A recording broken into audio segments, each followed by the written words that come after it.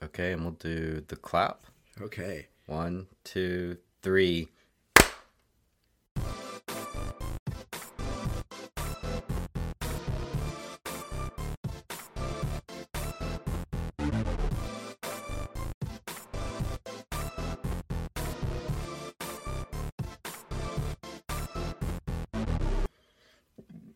This is my favorite part, by the way. You like the clap? I like the clap. Are we good on that clap? Yeah, I think Was we're that good. satisfying? Okay, good. This might be the world's first clap on, clap off podcast, That would be awesome. wouldn't it? It could be a good retro for those of us old enough to remember the. To remember the clap on, clap clap off, on. which was I don't know anyone that had it, but it was supposedly you could clap your hand and it would turn a lamp on or off, right? Wasn't it a lamp? Exactly. Yeah, I remember seeing the commercials for that on KPLR Channel 11 from St. Louis as I was growing up on Cape Girardeau, and I just was in awe because I knew that if you had the ability to clap and turn your lamp on or off, that was a sign of ultimate sophistication, right? That you were super fancy then. And I dreamed of the day of growing up where I could clap my lamps on and off. And now we have Alexa and all these things. Right. Yeah. Yeah, we're excellent. Well, any games you revisited recently? Tell me about. Hey, Well, Daniel. Yes. Daniel. Have you revisited any games recently? Yes. Were you trying to emphasize my name there? Should we introduce ourselves? I was just being goofy. Okay. That's it. Well, yes, my name is Daniel. Hey. And like hey, you're talking to someone else. And hey, Kevin. Hey. Kevin. What? Your What? name is Kevin.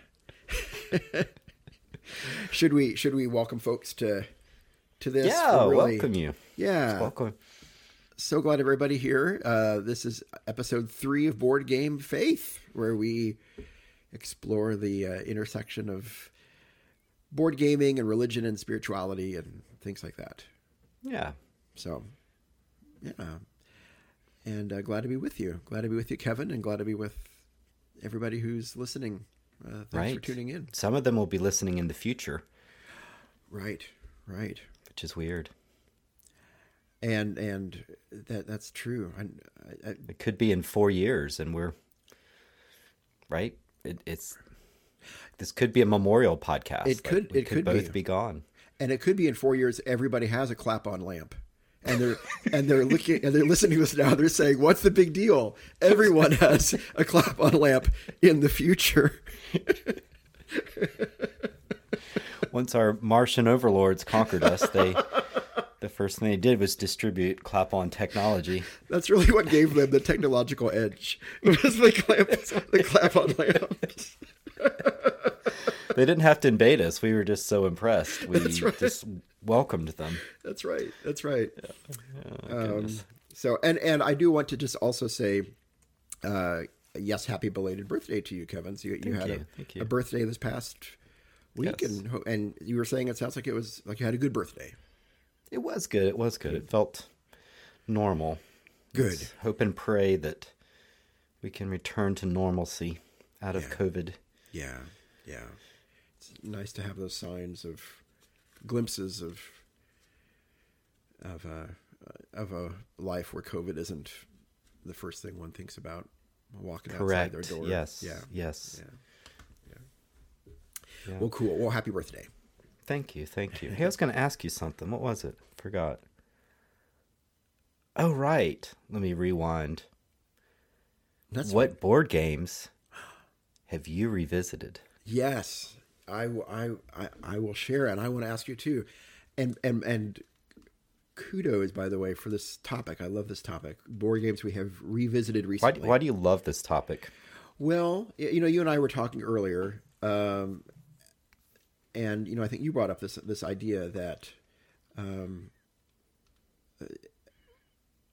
we can sometimes in the hobby get so excited about the new games that we forget about like the games we've had with us for a while that are every bit as amazing as we were when we first got them, and kind of just encouragement to kind of help us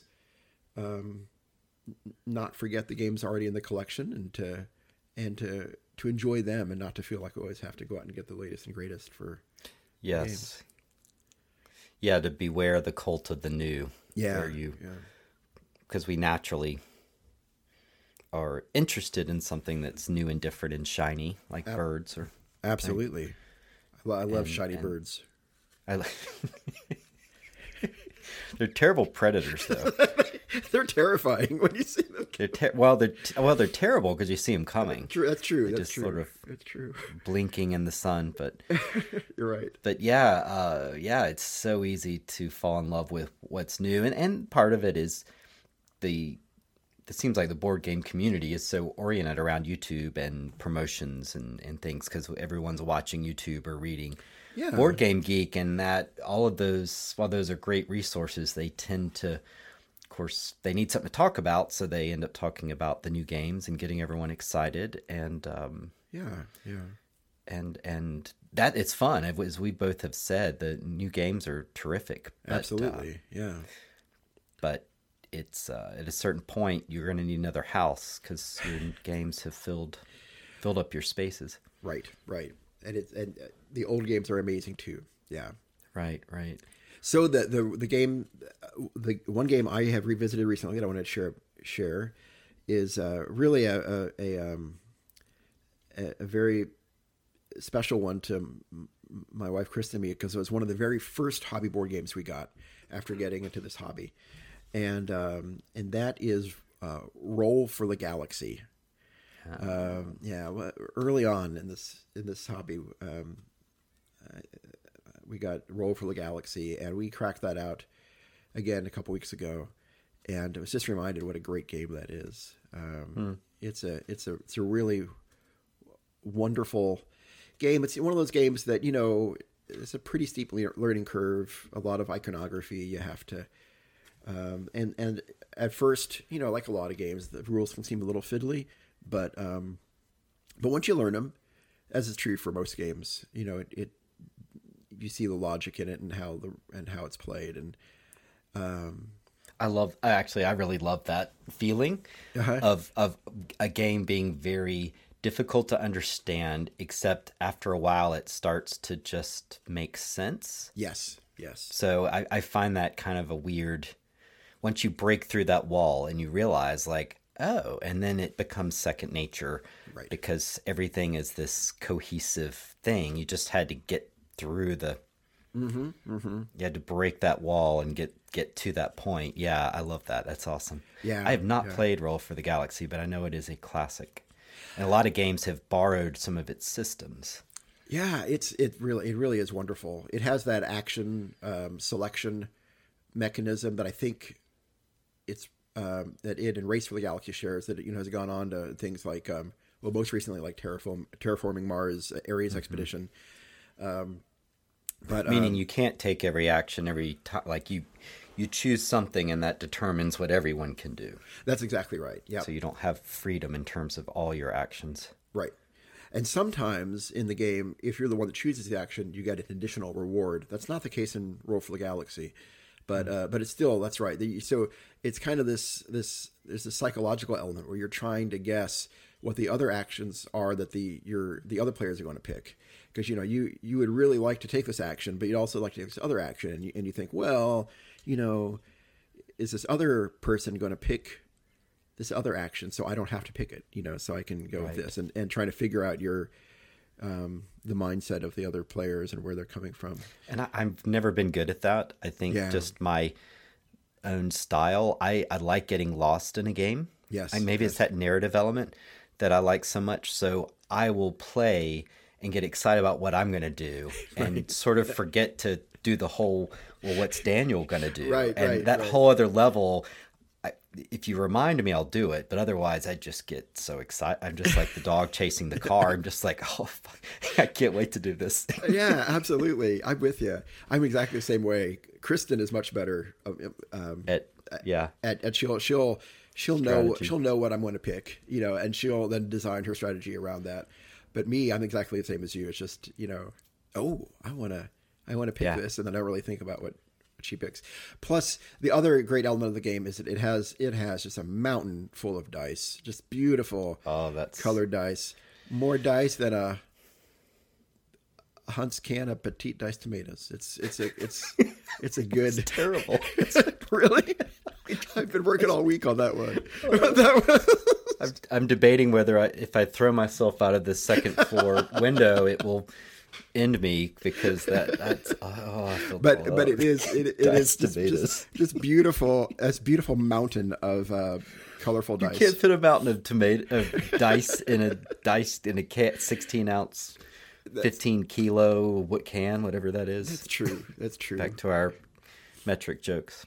Well, I like it. Gives a good international flair to our listeners, and we have listeners. We do from various parts of the world, and we're so thankful for each of them.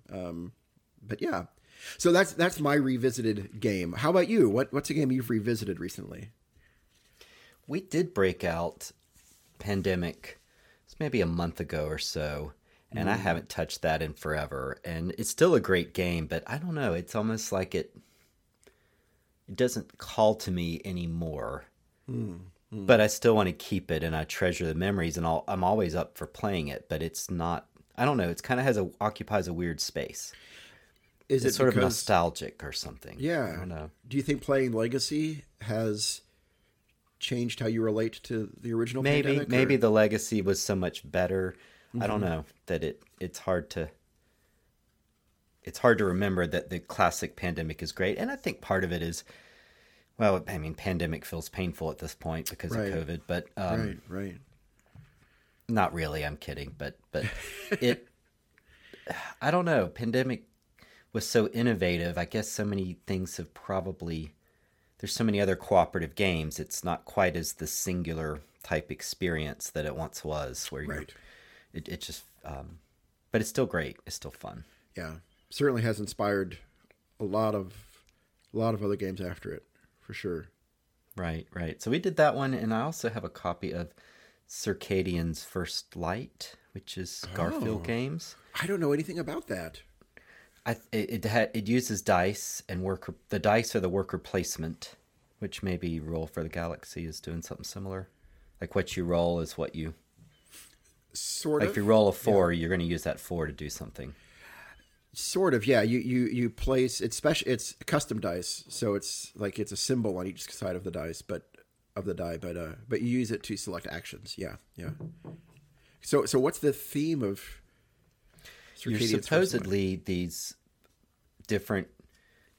Are you corporations? People? I don't know. You're different people on an alien planet, and you're trying to sort of colonize it, and you want to do the best job. So ultimately you will interact with these alien races and try to impress them. But to do that, you've got to do an engine building, got to build up and do some stuff. I don't know. It's a quirky game, and I think like Roll for the Galaxy, the little bit I guess I've seen, you roll dice, but it's hidden, and then you make your decision and reveal. Oh, yeah, that's the same. So it's got a bit of that, and it's got a good solo mode, and it's not terribly expensive. It's a cool game. Cool. So I actually am strangely obsessed with the Garfield Games people, because I only have two. Well, I have Circadians and I have Paladins of the Western Kingdom. It's the same publisher, New Zealand. Yes. But everything they do, it's not super expensive. It's small box, and the art's great. And Hadrian's Wall. Hadrian's Wall is one of theirs. I was going to ask about that. Yeah, you really like Hadrian's Wall, don't you? I really like Hadrian. And Dice Tower announced it as one of their games of the year. Not only solo game, but just game of the year, I believe. That's great. Yeah. Huh. I'm still terrible at it, though. Like, I do not see how you get 95 points and follow the rules. Whoa. Is that the goal? Like, as on it's solo my personal goal. Okay. And then I get like 4. It's not that bad. I can't break like 73. And because it's a roll and write type experience, you just tear off the sheet and play it again. Just like one more game. Right. Which is part of the joy of it. Yeah. That's easy to set up and easy to put up. And yeah, that's good.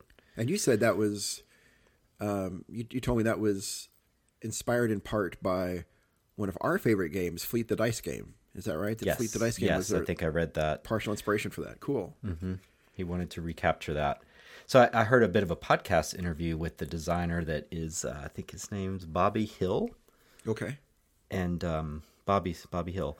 And he said something funny. He said he can never remember stuff in terms of in a game. So everything is printed on the sheet just to remind you. And it's kind of hilarious because once you see it, you're like, yeah, it says twice per year. Like the little rules are everything, and everything you do, you mark down. So you don't have to ask like, what did I do? Like everything is notated. Okay. So, that's... But again, it's great with modern technology that you can hear the board game designer discuss the game. Yeah. Could not have done that 20 years ago. Right. Maybe there's a magazine might have interviewed them if there was something like that. But you didn't have access to actually hear someone talk about it. It's really cool. That's. What's the designer's name again? Danny. Bobby. Bobby Hill. Bobby Hill. Okay. Cool. I'm going to type here. Let me confirm that before it goes to the future. Yeah, Bobby Hill. Okay, Bobby Hill. I probably remember that because our middle child is named Bobby. Cool. Yeah. I like that. Well, cool. Thank you. Yeah. Right. Those are great selections. Yes. So we may have fed the cult of the new. I don't know. I maybe think not. Maybe not. At least you can buy these used, probably. That's right. I think these are good revisited games. Excellent. Well, you went to the East Coast recently. Right. That's right. Yeah. I attended a conference. It was the National Conference on the Value of Play, and it was held at Clemson University, which is in Clemson, South Carolina, which for folks who may not know, South Carolina is on the kind of southeastern coast of the United States. And it was held April 3rd through the 5th. This has been a conference that's been happening for about 13 years now, annually. But this was the first one in a couple years in person, because they've been doing it virtual the last couple years. I think last episode when you asked me about it, I said I thought maybe about a couple thousand people there. I was totally wrong. It's about 80 to 100 people. But it was a lot of fun. It's sponsored by the U.S. Play Coalition, and it brings together every year. And this really, I think, makes it unique as a conference. It brings together a wide range of professions. It's not just gathered around one profession, but it brings together professions who share a common value or appreciation for the importance of play. Mm-hmm. And so we had medical doctors there. We had park rangers. That is really neat. It was neat. Yeah. Parks and rec. Which is one of the things we love about board games. It brings different people together. Exactly. That's awesome. Yeah. So it was, and kindergarten teachers, after school program directors, children's museum directors, and a Methodist pastor was there. A Methodist pastor. I was the only clergy, I think, which was fine. Which, everyone was just very. I really didn't get people thinking that I was an odd duck or anything. I think which was your sole mission in going. Right. But everyone was very gracious, and let's be honest. When you find out someone's a pastor, sometimes it can feel kind of odd, but everyone was very gracious, and they didn't make me feel odd at all. And everybody seemed to be genuinely interested in this idea of. I had my Board Game Faith business cards ready to go, and kind of this elevator pitch that this was a podcast on the intersection of spirituality and gaming, and board gaming specifically. And so it was a really good experience. I hope to go back again.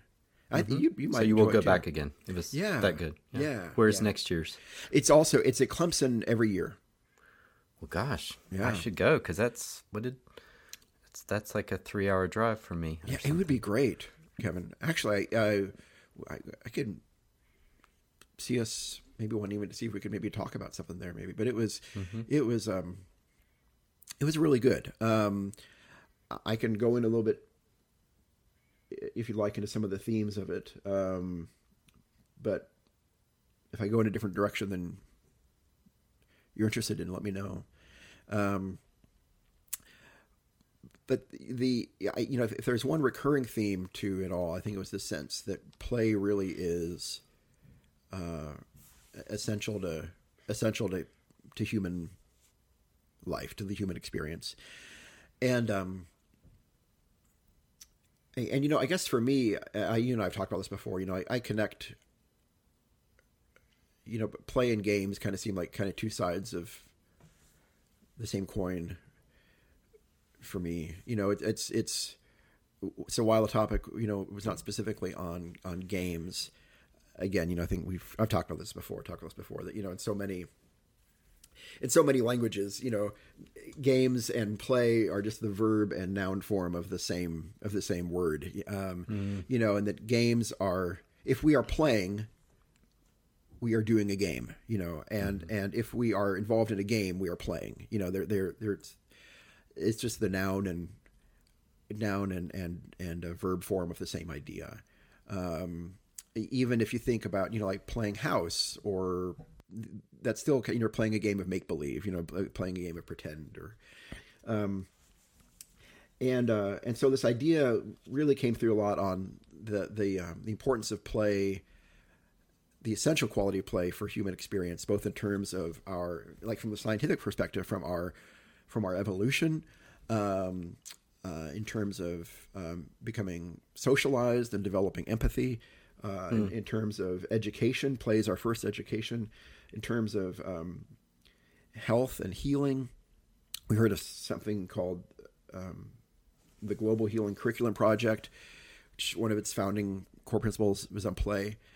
I should say, actually, there were I counted them up. There were 56 different workshops that you could attend. You could never attend all of them because 3 or 4 of them were always happening at the same time. So I attended about 17 different workshops over the course of these 3 days that I found interesting. And then because of this idea that play is so essential to human experience and human life, it also brought up this idea of becoming play advocates. And I love that idea, just the sense that one important cause to believe in and to advocate for is play. Not just as something that's as, secondary or extraneous to the human experience, but something that's really core to what it means to be human, and to advocate that and to advocate for that for our, for children. Something that came up was, here in the U.S.,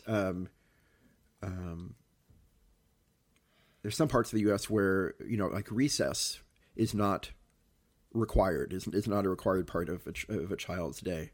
And they also, talk about some other areas where maybe recess is 10 minutes per day. And they made the point that, people in the prison system have more time outside scheduled per day, than our own children in some areas, and just really seeing play as a basic human right. Interesting. And advocating for that. Yeah. So then that also got into topics of accessibility.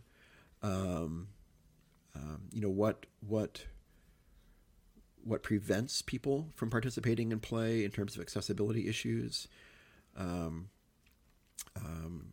was a really good workshop called Playing While Black, which talked about the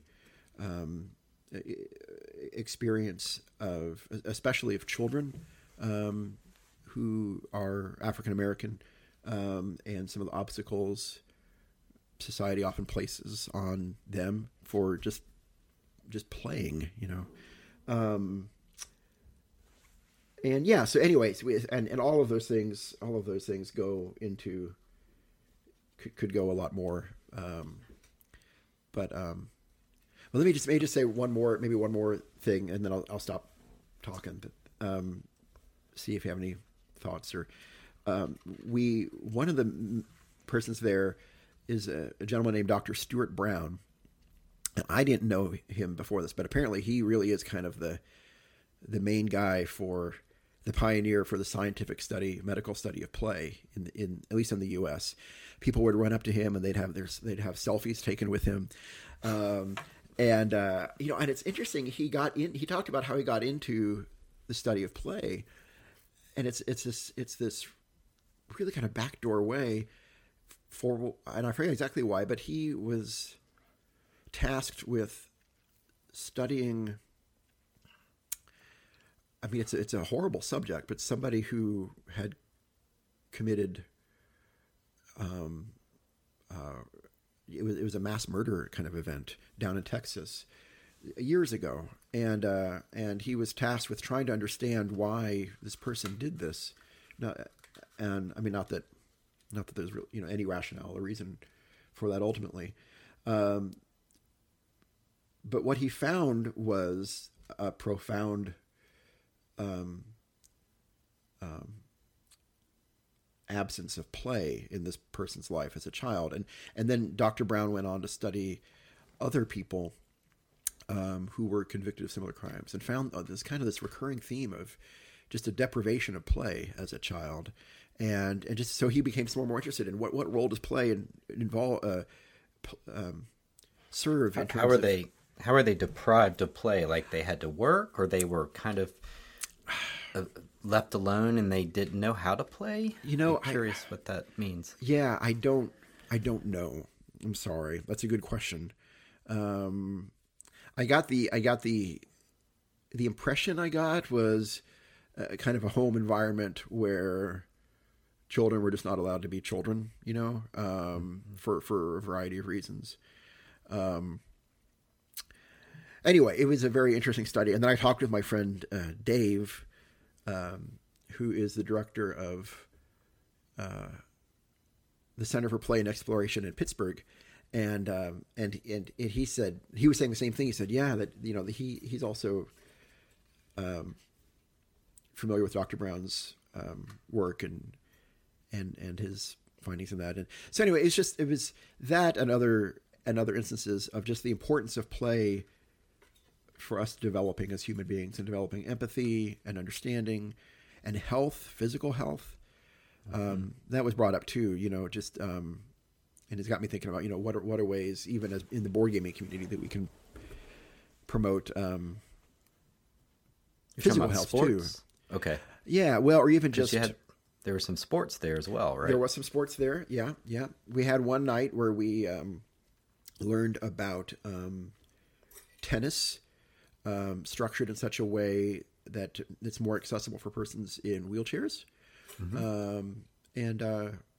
It was a great event. It was just nice to be in a group of people who kind of all share this seemingly wild idea that play makes life better. Oh, I love that. Yeah. Play makes life better. Gosh, that's marvelous. And adults. And, Yeah. Interesting. I find the bit about children in play fascinating because there's a couple of things. One is because of entertainment that's always available through Netflix, YouTube. Mm-hmm. Mm-hmm. Kids, in some ways, are not able to play because it's easier to watch something. Mm-hmm. But then you've got Minecraft and Roblox, which are so popular. Mm-hmm. And those are kind of a virtual play. Yes. And Minecraft especially, it's not really competitive. It's building. Right. Or it's making... So one of my kids is into making Minecraft videos where it's almost like a music video. So he's found music and then he's filmed, he's created a Minecraft event and then sort of timed it to the music. And there's this whole culture of so it's almost a weird artistic sort of bent.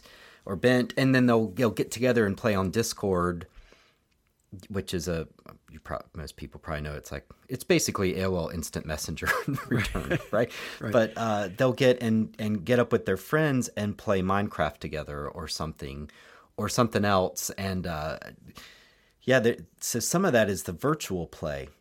But in school, hearing you talk about school, so much of recess is kids just left on their own. Mm-hmm, mm-hmm. If they get it, they're just supposed to maybe play in the park, or when they're younger, play in the park. Right. And it seems like some kind of structured play would be helpful, because in my experience, kids they need that adult to sort of say, we're going to play this. Because they need someone to otherwise they can't decide. So my 11-year-old will have a friend come over and they'll talk about playing a game, and then they don't want to set it up. Like there's no rudder. Right. And on the boat type thing. Right. And so sometimes I think kids are glad to have someone say, we're going to do this. Yeah. Hopefully not in a dictatorial way, but just sort of saying, we're going to do this, and this is what we're going to do. And then it gives them permission to join in. Right. It also makes me think of the weird bits of in school. The games you did play might be soccer or baseball and picking teams and kids not getting picked, or some kids are better than others. But that is part of play, the competition. Yeah. And so why aren't they maybe playing board games for recess? How do you provide some sort of structured play that includes people, and it's not just free-for-all or kids walking around the park bored? Right. And so all those are really interesting topics of trying to figure it out. I love that. And I love that. What kids need. Because adults are a little more, I want to do this. Kids are not always able to verbalize or don't. Yeah. Or don't have the attention span to set up the game. True. Or they're just lazy and they just want me to do it. My youngest is a master manipulator. How old is he? 11. Okay. Yes. He could basically get anybody to do anything. Just give him enough time. Before you know it, you're making him a homemade ice cream sundae. You don't even know how it happened. Wow. He sounds really talented. Yeah. That's his X-Men superpower. That's a good superpower, I guess. And is he the one who's making the Minecraft music videos? He has, yes. That's so cool. Yeah, I'll send you the YouTube channel. So thank you. He can have 5 viewers. But yeah, that's kind of the stuff. He's interested in that, and the others have made some of those too. Minecraft is a really interesting example of that. You're right. I mean, because it's, on the one hand, you're right, it's like highly structured in a way. I mean, you're interacting with, a program, zeros and ones. But on the other hand, it's the zeros and ones allow for this kind of almost limitless creativity in terms of doing whatever you want to do. Yeah, it's a sandbox experience. Yeah. And then there's all these ways, I don't fully understand it, but evidently you can create all these skins. So like variations of the game. And so you can give it a zombie theme, and you can have the character like zombies. And so people have created all these worlds, really. Yeah. And then you visit other worlds, and it's mostly kids doing this to kids, I think. Have you played any Minecraft?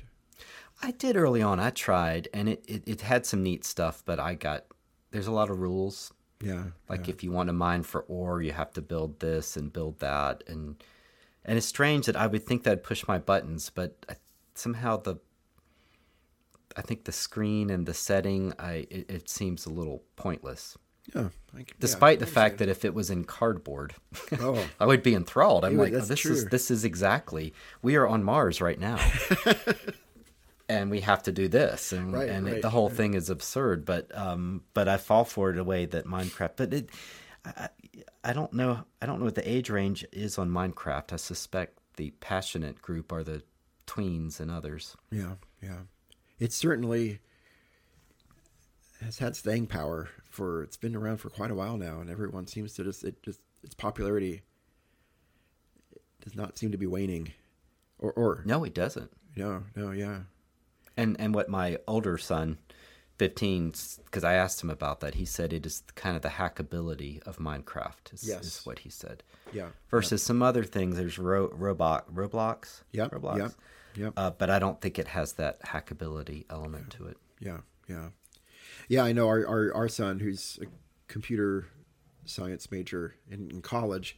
Yeah. I mean, he's created all sorts of mods for Minecraft. Yes, mods. That's it. Yeah. Yep. Yeah. Well, since this is a spirituality and religion podcast as well, I thought I'd share maybe kind of the one theological moment or a theological moment I had from the conference as well. Excellent.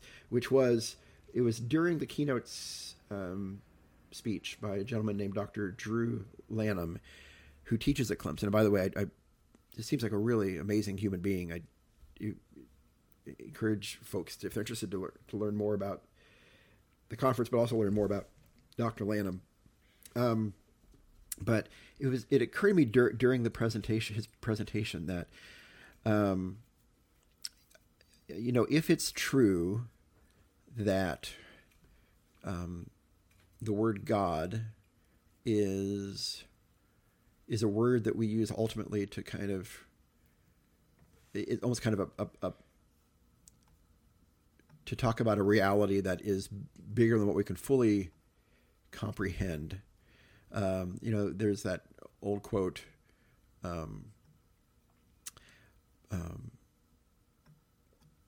that says the word God the word God itself is a metaphor, but just the sense of that that God is what we call this mystery that our 3 pounds of gray matter can never fully understand. If there is this creative force behind this universe that's billions of light years across, well, of course, there's no way our little 3 pounds of gray matter could ever fully understand that. And so God is how we talk about that. It's kind of a placeholder for this concept we can never fully get. If it's true that there are different ways of kind of talking about these mysteries, then it occurred to me at some point during his talk that I think the words grace and play are kind of getting at the same thing too. That, if they're both getting at this idea of kind of this unforced acceptance, this unforced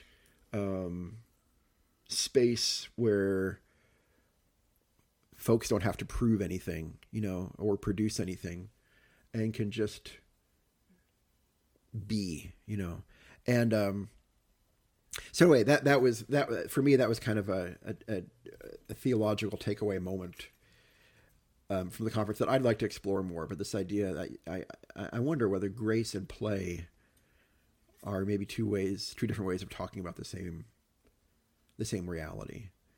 And if so, go ahead, Kevin. No, you go ahead. I'm still.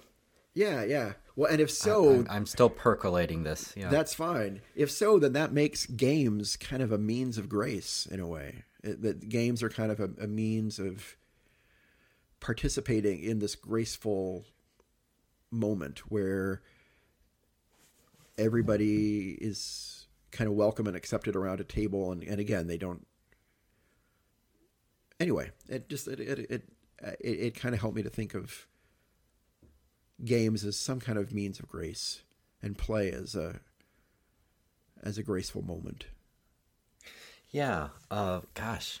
And that might be off out of left field. If we think of grace as pardon, as forgiveness, or as erasing a negative moral balance, mm-hmm. like almost like a checkbook. Mm-hmm. I don't think play is exactly that, unless it's like a child just coloring outside the lines, or knocking a sandcastle over, and the sandcastle is your sins, or however you want to frame it. Right. But if we think of grace as against the backdrop of law, then you're almost getting at the fact that play comes against the backdrop of the rules. Like there's the rules to the game, but then they're enacted. Yeah. Right? And so if grace is sort of a graceful living, which is how do we play these rules in a way that creates something special? Yeah. And there may be winners or losers, and how to even negotiate that reality. Oh.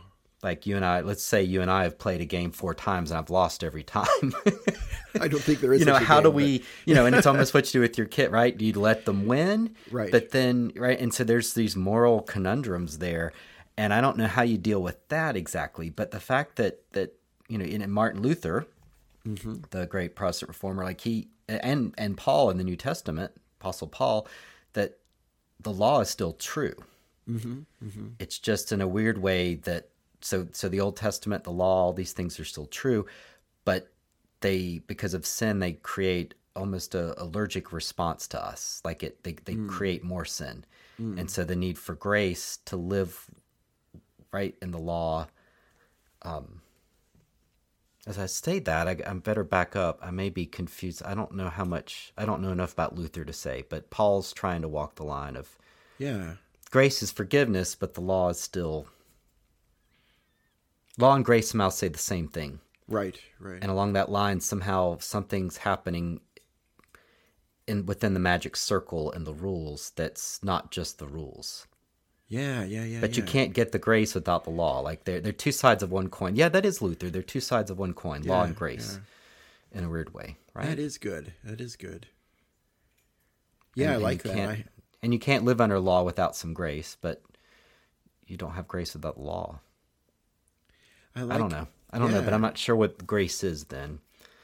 But it's a sort of a dynamic experience of something. Right. The parallel between the rules of a game and law. That's cool. I hadn't thought about that. Well, I was trying to make sense. Yeah, I'm just trying to figure out, as you're saying that, I thought, well, then what is grace if it is some kind of a play? And there's a structure. And taking the creation story, Genesis 1, God creates with the structure. Right. Day and night. And so there's this structuring element in which Adam and Eve can romp around naked with animals.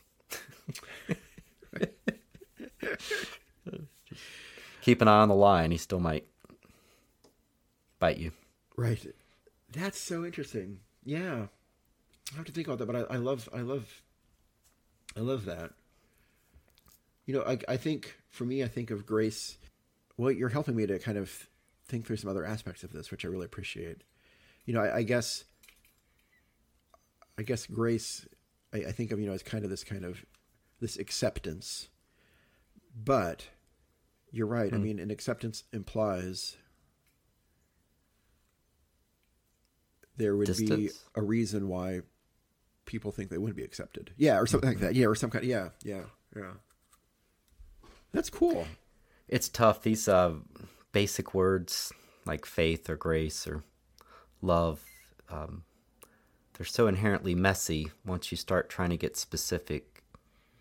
Yeah. Which is the goal of theology in a lot of ways, but it does get complicated. Right, yeah. But that's, trying to, what does this mean? It's hard to answer. Yep. Well, I think you helped to give me some more clarity on it. So thank you. Right. I just hope I didn't get Luther wrong. There's going to be one random Luther scholar out of Sweden who's going to call you on it. Yeah, I'm going to get a tweet storm.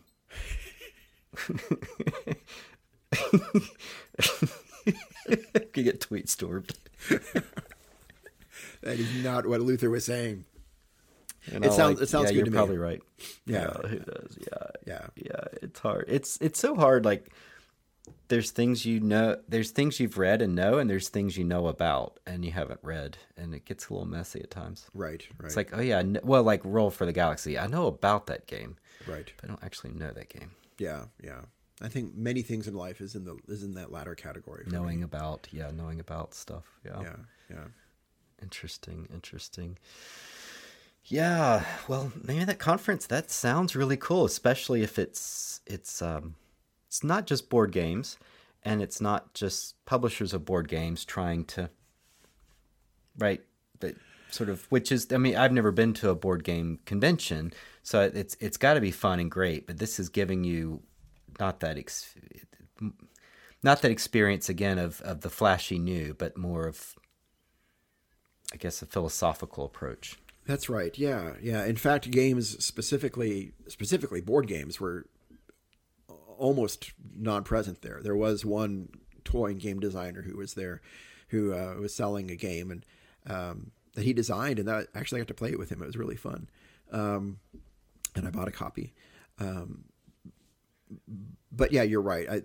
Overall, it was just about kind of the philosophical and scientific underpinnings of play, you know, that that go into making games so meaningful and important to so many of us. Were there any wild receptions? There was a social. Was it lit? It was lit, and furthermore, it was turnt. What's that? I haven't heard that one. Turnt. Turnt. Turnt. TURNT. Which I understand from the kids is another way of saying lit. Turnt. It was lit and turnt, and as Guy Fieri would say, off the hook.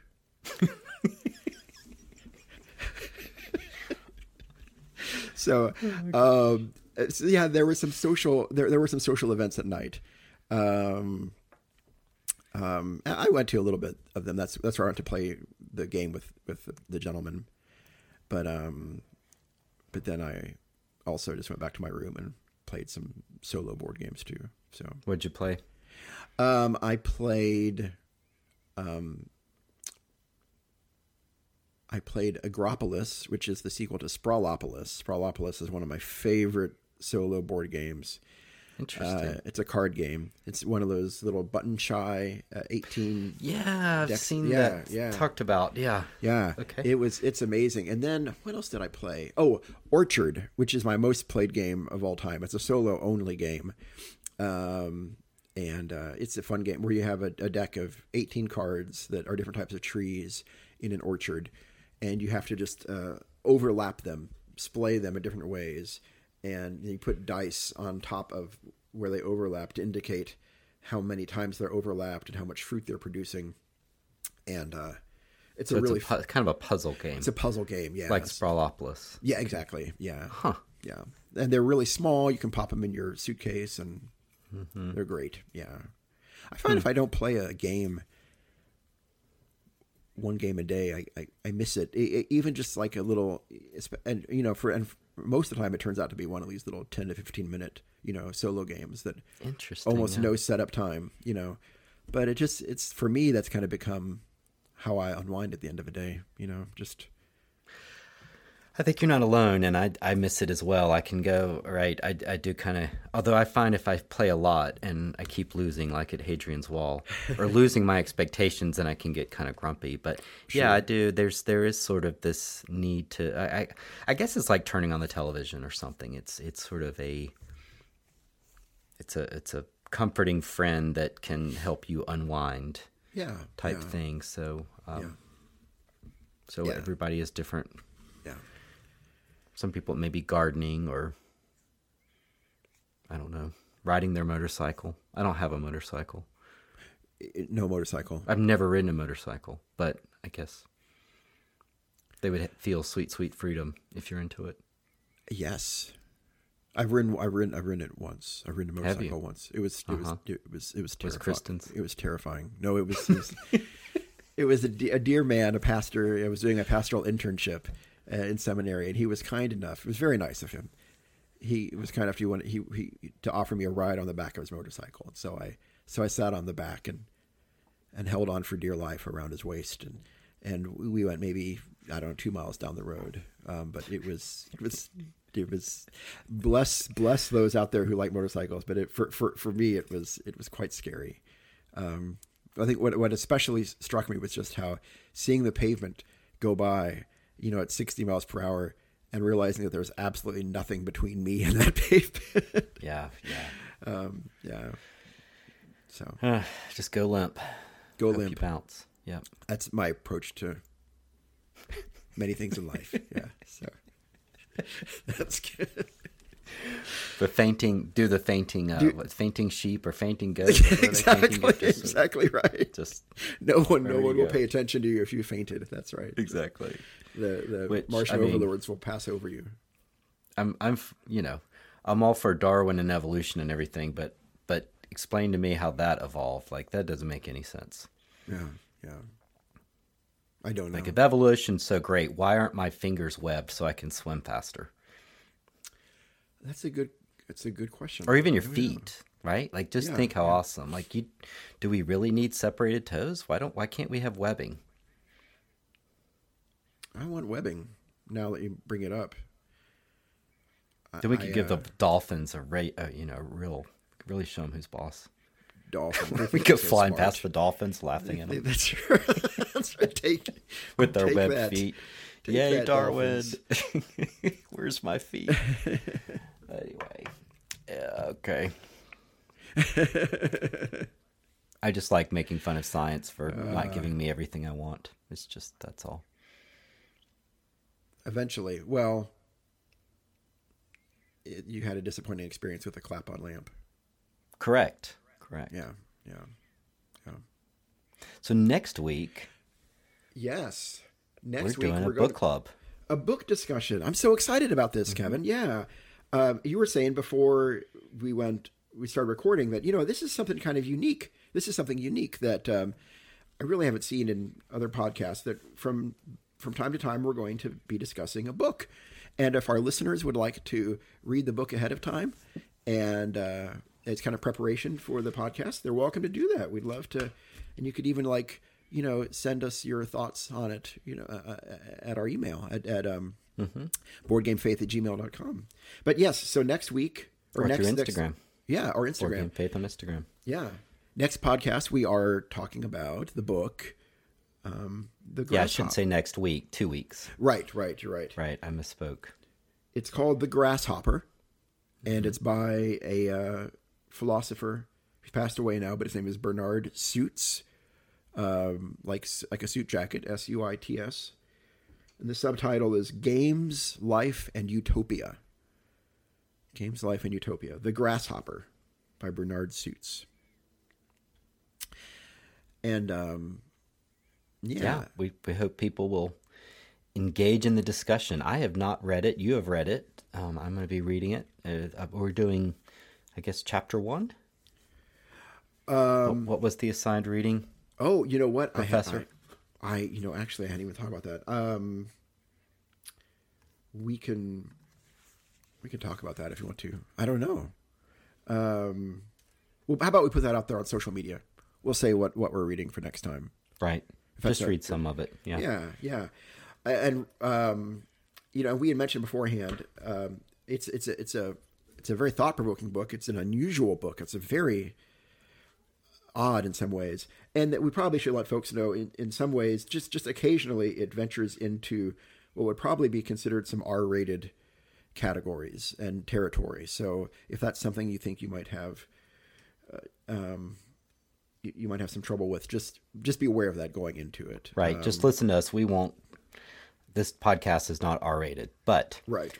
For whatever reason, and you've got me curious now, but this book does venture into some potentially, I don't know. Yeah, just be forewarned. Yeah, so if you decide, as you said, we won't be talking about that in our podcast, but if you decide to read it on your own, just to be aware of that ahead of time. Mm-hmm. So, very good, very good. And we wish a happy Ramadan or blessed Ramadan to Muslim friends out there, and of course, happy Easter. Yes, is coming up for us Christian folks. Yep. Some nice holy day moments for a lot of us right now, and Passover as well, I believe. Oh, right. Yes. Yeah. Look at that. The Abrahamic religions. Yep. Lining up. I love it. So just show me where to park, right? We're all on it. Yep.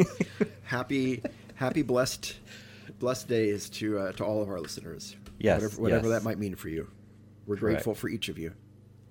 Talk to you soon. Thanks, Daniel. All right. Thanks a lot. I think we should clap off the episode. We're going to clap off. You ready? Board Game Faith. Okay. 1, Instagram. 2, 3.